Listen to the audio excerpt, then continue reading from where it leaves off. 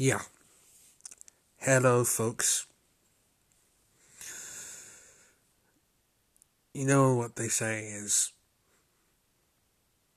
the hardest days are the ones when basically everything goes to shit. And yeah, everything today went to shit. Waiting for new leggings, that went to shit. Person I was dating said they didn't want to date anymore, that turned to shit. And please note, I'm not blaming them or put any blame anywhere. It just turned to shit. The group I was supposed to be running this evening, that turned to shit. Yeah, I think the only thing that didn't turn to shit was my pizza.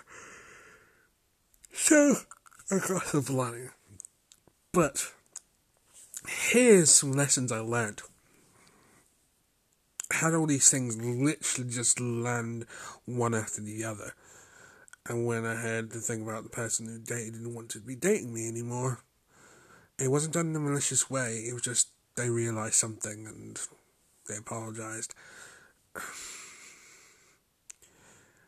Instead of waiting for the charge of emotions to kind of run around me and cause me havoc, I just sat there and just felt it. Really felt it. And allowed myself to feel it. Instead of holding it back, I felt it. And then really quickly after that, it just dissipated. Just gone. It just disappeared. And I was a bit concerned because I thought for one second I'd just gone numb. But someone explained it to me and made it clear that essentially all the meditation I've done is kind of prepared me to put my brain in a good space of being able to process emotion, but once it's all processed, to just move it away. And not even in a horrible way or a negative way, it just puts it away. And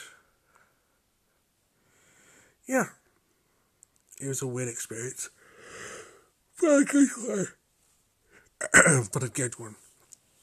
I guess you can still feel, you just don't have it to let it own you and let it live inside your bones as I've done for so long.